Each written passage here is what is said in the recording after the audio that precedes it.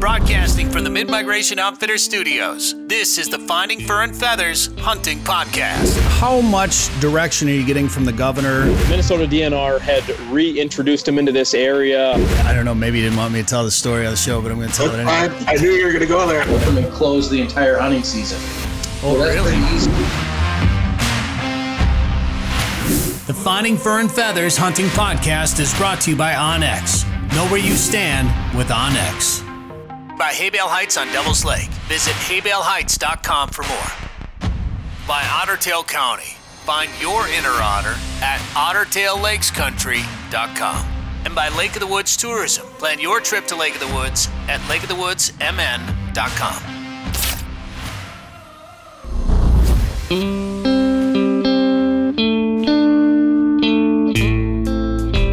All right, it's getting to be that time of year, man. I mean, I've had a good time this summer doing some fishing in some pretty cool places from Florida to Saskatchewan and even around home here in Minnesota too. But I love fall. It's my favorite time of the year, and it's time to start thinking about it just a little bit since you can hunt early geese in North Dakota here pretty quick. And Saskatchewan, of course, we're going to be heading up there at the beginning of September. And you got everything kicking off. Doves on September 1st and everything like that. So it's time to start talking about hunting. And Ben Bredigan from onX is going to join us right now to get you prepared for the hunting season out there. But Ben, let's just one real quick thing. Have you been doing any fishing or has it been all dog training this summer for you? I've been doing a little bit of fishing. We got up to Lake of the Woods. Been kind of fishing in the Walker area a little bit, Leech, etc. But now it's after it keeps creeping back every year. But now, about after the 4th of July, I'm done with it. It's getting dogs ready. It's getting ready to hunt. So there's just so much to do. Well, I'm fired up. Yeah, I mean, it gives a whole new meaning to dog days of summer, right? Like fishing can get tough when you get into late July and August, and it's nice to just start working the dogs. I'm trying to get my dogs back into shape a little bit, and over the after the off season, and get them ready for the hunting season. And are you going to take part in any August hunting? Maybe chase some upland birds around somewhere else in a different place, or do some early Canada goose or anything like that?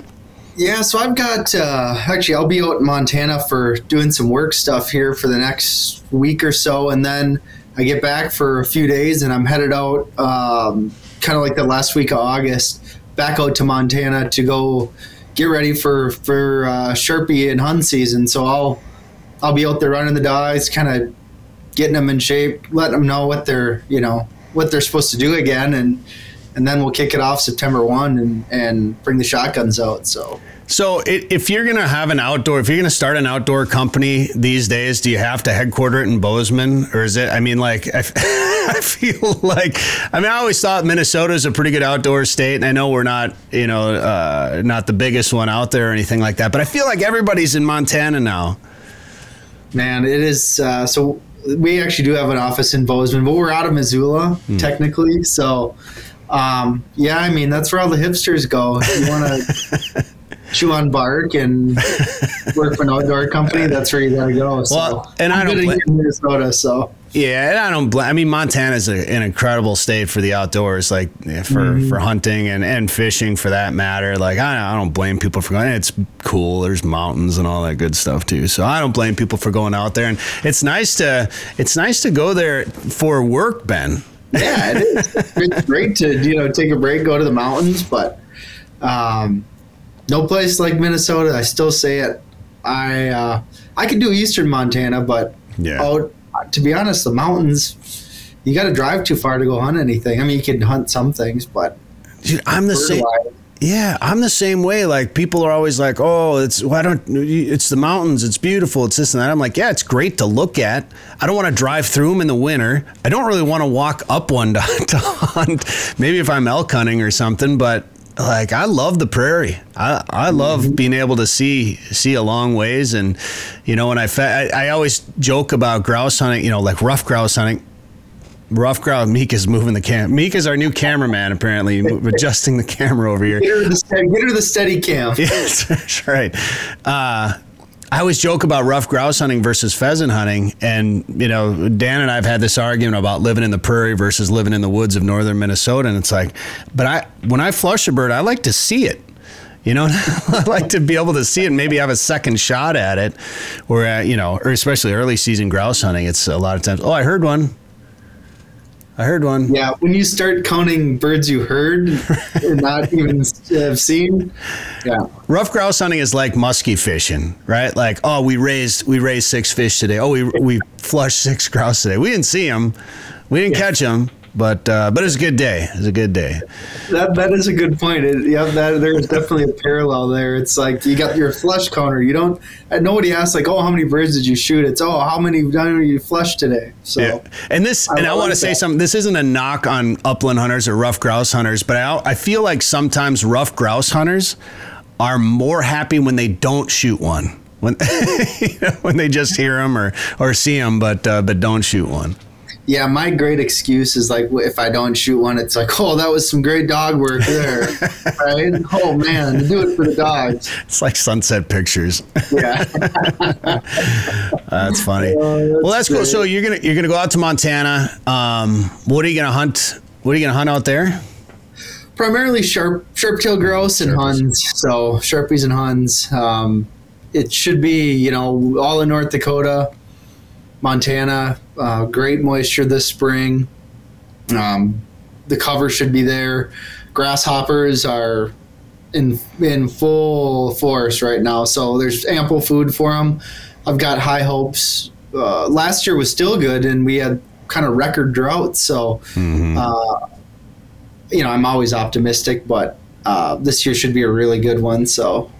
It's hard not to be optimistic when you enjoy something so much, right? I mean, like even in years of bad hatches, you still look forward to it and still power through it, even though it can be tough sometimes because you just enjoy it. And you know what? Honestly, you joke about, it's great dog work. That is what it is. I mean, that's what makes it so much fun a lot of times is just getting out there and hunting. And one of the reasons I like pheasant hunting so much or Sharpie or anything like that is I'm walking into places that the majority of people on the planet have probably never walked into, or watching the dog work a thicket back on the backside of a piece or on a huge public land piece where you just know it's just wild country, right? Like you're getting out into some cool places and you're doing it with your buddies and your favorite 4-legged friends. And it's always great. It's always great pulling the trigger, but it's fun nonetheless.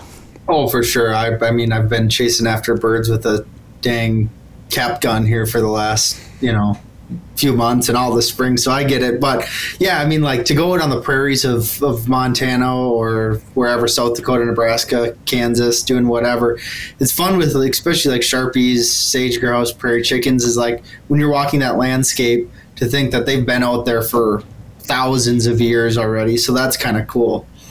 Yeah, absolutely. Well, and I know getting ready for that, especially if you're going to take a trip somewhere, onX is real helpful. And when Corey Loeffler and I went and did a turkey trip this spring we went down to Missouri and Kansas and Nebraska, and we went into Nebraska completely blind, didn't really know where we were going, didn't really have any tips from anybody.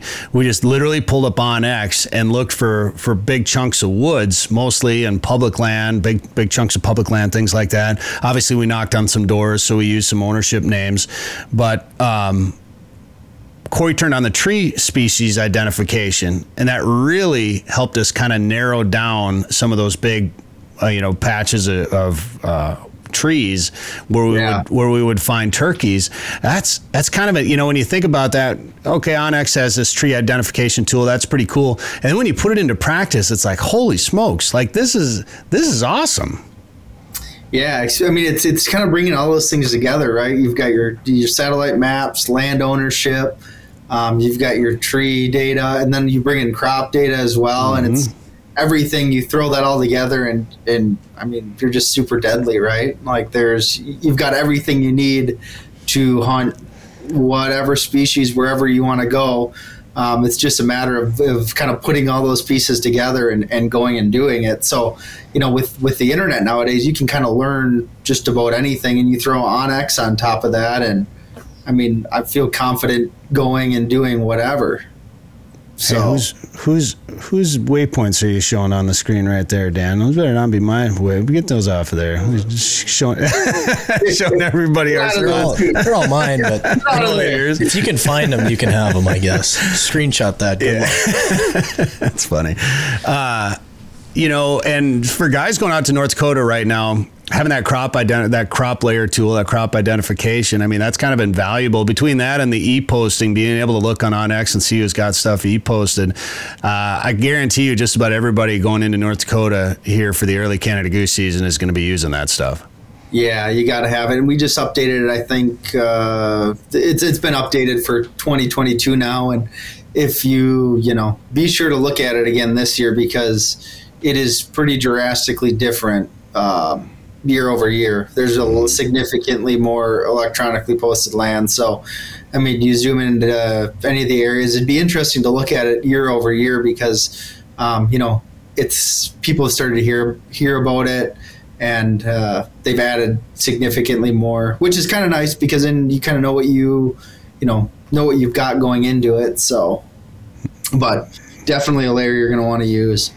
And obviously you're going to be looking for wheat fields, or even like oat field or hay field or something like that. But everything is going to be a little late this year, I think. So if guys are going over to North Dakota, I'd be looking for water probably first on OnX, and then looking for some of those crop fields around there. But it's hard to say. I mean, if you're further south in the state, I think some of that stuff will be coming off. But if you're going to be in the northern part of North Dakota, there might be a lot of crops still standing when you get over there. Yeah, for sure. I mean, that's kind of what I like to do starting out, is just find big main bodies of water that you're going to have roosting areas on, and then you can flip on that crop data layer. You go into layer settings, and then you can go and select wheat. So it's that U.S. crop distribution folder. Go into layer settings, and you can go flip on like wheat, for example. And why I like to do that is because then you at least know what areas of the state they're planting wheat more heavily. Sure. A lot of those areas down south, especially with the price of corn and beans right now. Not a lot of wheat. There's not a lot of wheat. So it just kind of gives you a better understanding of where that wheat's going to be. If you want to go hunt them in the field, you might look at a different part of the state that has water in it as well. So just using that to kind of piece together where you want to scout. So that's a good point. Especially down where we're at here, down in that kind of that central / southern part of Minnesota and the western part of the state, there's no wheat really around us. Mm-hmm. So the further south you go, there's going to be less and less wheat. And the further north you go, you're going to find more wheat, but there's going to be less harvest taking place. So it could be a struggle for some of those guys over there this year. Yeah, I mean, kind of what I've found for with an early August opener is that either you're going to find those fields that have feeds of anywhere from, a family group, 10, 15 birds. But if you put in the time, like we have found some great opening day spots that have, 600-800 birds in them even. So it's just a matter of putting on the miles in early season and just finding that right spot. So, but in saying that, a lot of years we've hunted early season feeds that have been 100 150 birds and done well on Smashed. It. So Yeah, that scouting and the putting the windshield time in is the name of the game, no matter what, for a lot of things, but particularly for waterfowl.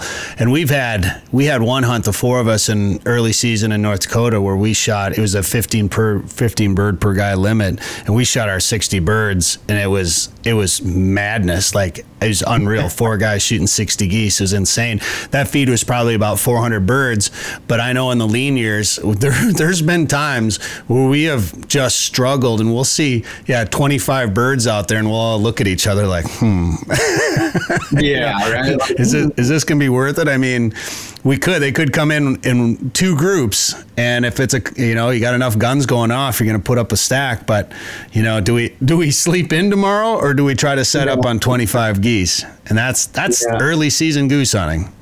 Yeah, I think it was, probably the best example of that is, I think it was fall of 2012. And I think I put on, just myself, I think I put on 17 or 1,800 miles the week before the season. And I think there were 3 of us doing that. And I think that it was the last day before opener, and we found a field where we shot I think it was a 10-man limit. I can't remember if it was 15 birds or 10 birds at the time, but early season, the name of the game is just get in the right area and unfortunately spend $4 gas. Yeah, lots of gas, some bug spray probably, or Thermacells. I know last time we did it, we spent one afternoon just swimming. We went to a nearby lake and swam because it was like 90 degrees. But it can be a lot of fun, and it's that first crack at waterfowl season. That can be tough. There's no doubt about it. Yeah.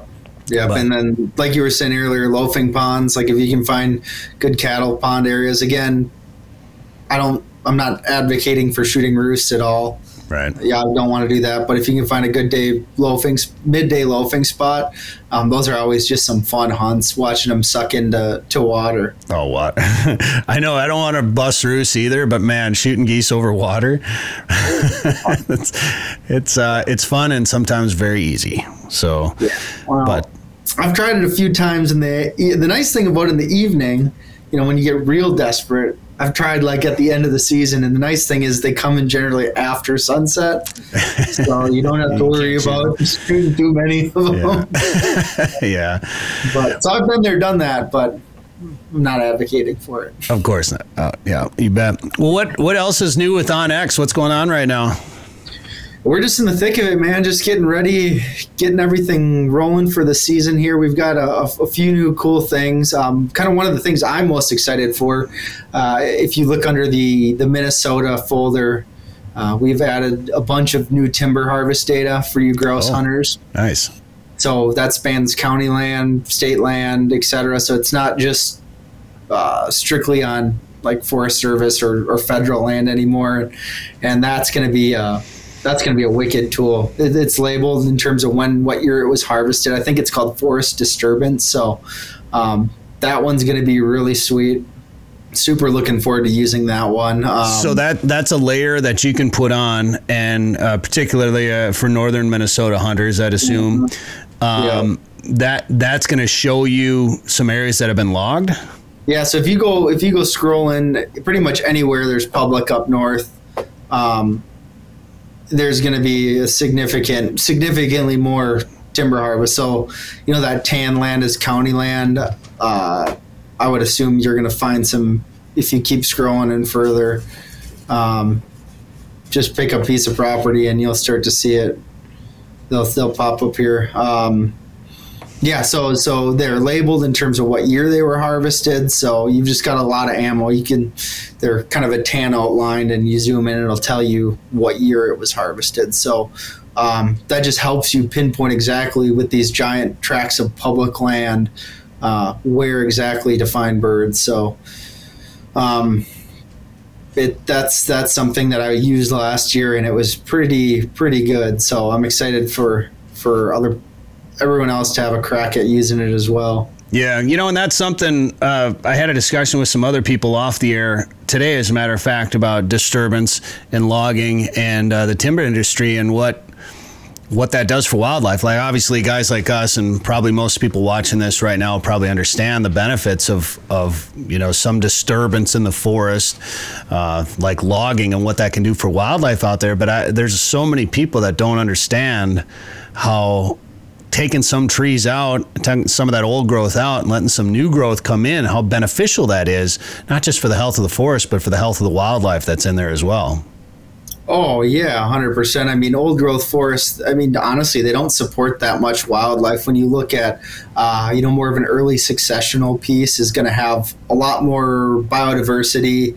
And again, you got to have that successional driver, right? Whether it's logging, we've done a damn good job of fire suppression, unfortunately. So that historically was a great successional driver. And, we just, what it is, but people hate fire. Yeah. So logging is a great tool we have to help regenerate those forests. Well, it's interesting. We were up in Saskatchewan, and in the last couple of years up there, lots and lots of wildfires around where we've been, and we had to fly around a couple of them, it's pretty wild being in a float plane and going, we just got to fly around this wildfire, no big deal, and it never is. We're just going around them, but seeing it from the air is a pretty wicked experience. But most of the time up there, they let them burn out as long as there's no people or structures or something important to save. They'll just let them burn out because it is just generating regrowth there in the forest. Mm-hmm. Yeah, exactly. So, it's a very important tool for all sorts of different wildlife, whether it's elk out west or birds, deer, everything in here. So, yeah. Another cool thing we've got coming out. You were talking about Canada, so we have added Canadian maps. We've got public land. We don't have private land ownership data. The Mounties are a little bit of a stickler, but we've got all the Crown land up there. So interesting. Kind of just starting to get dialed a little bit on Canada. So if you're planning on going up there, you can see all that public land this year. So that's exciting. Yeah, we'll check that out. We're heading up there here for a few weeks, so we'll definitely give her a heck up there. And there's so much Crown land up in Canada. Actually, it's kind of amazing how much public land they have up there, and just how it's a little bit different than the way it works in the United States. But it'll be interesting to know what is what when we go up there. All right, Ben, well, if people want to get themselves an onX membership or maybe upgrade their membership, what should they do? Go head over to onxmaps.com or onxhunt.com, and you can check out Premium is single state, Elite is all 50 states, plus there is an absolute slew of benefits you get by being an Elite member, discounts on a lot of great brands, early access to a lot of great brands, as well as you get access to things like Top Rut, Hunt and Fool, DeerCast. So a lot of bang for your $100 for that membership. Yeah, a lot of tools, not just your all the things that onX can benefit you for, but a lot of other tools as well to make you more successful this fall. Ben Bredigan, thanks for the time today on the show. Good luck in Montana. All right.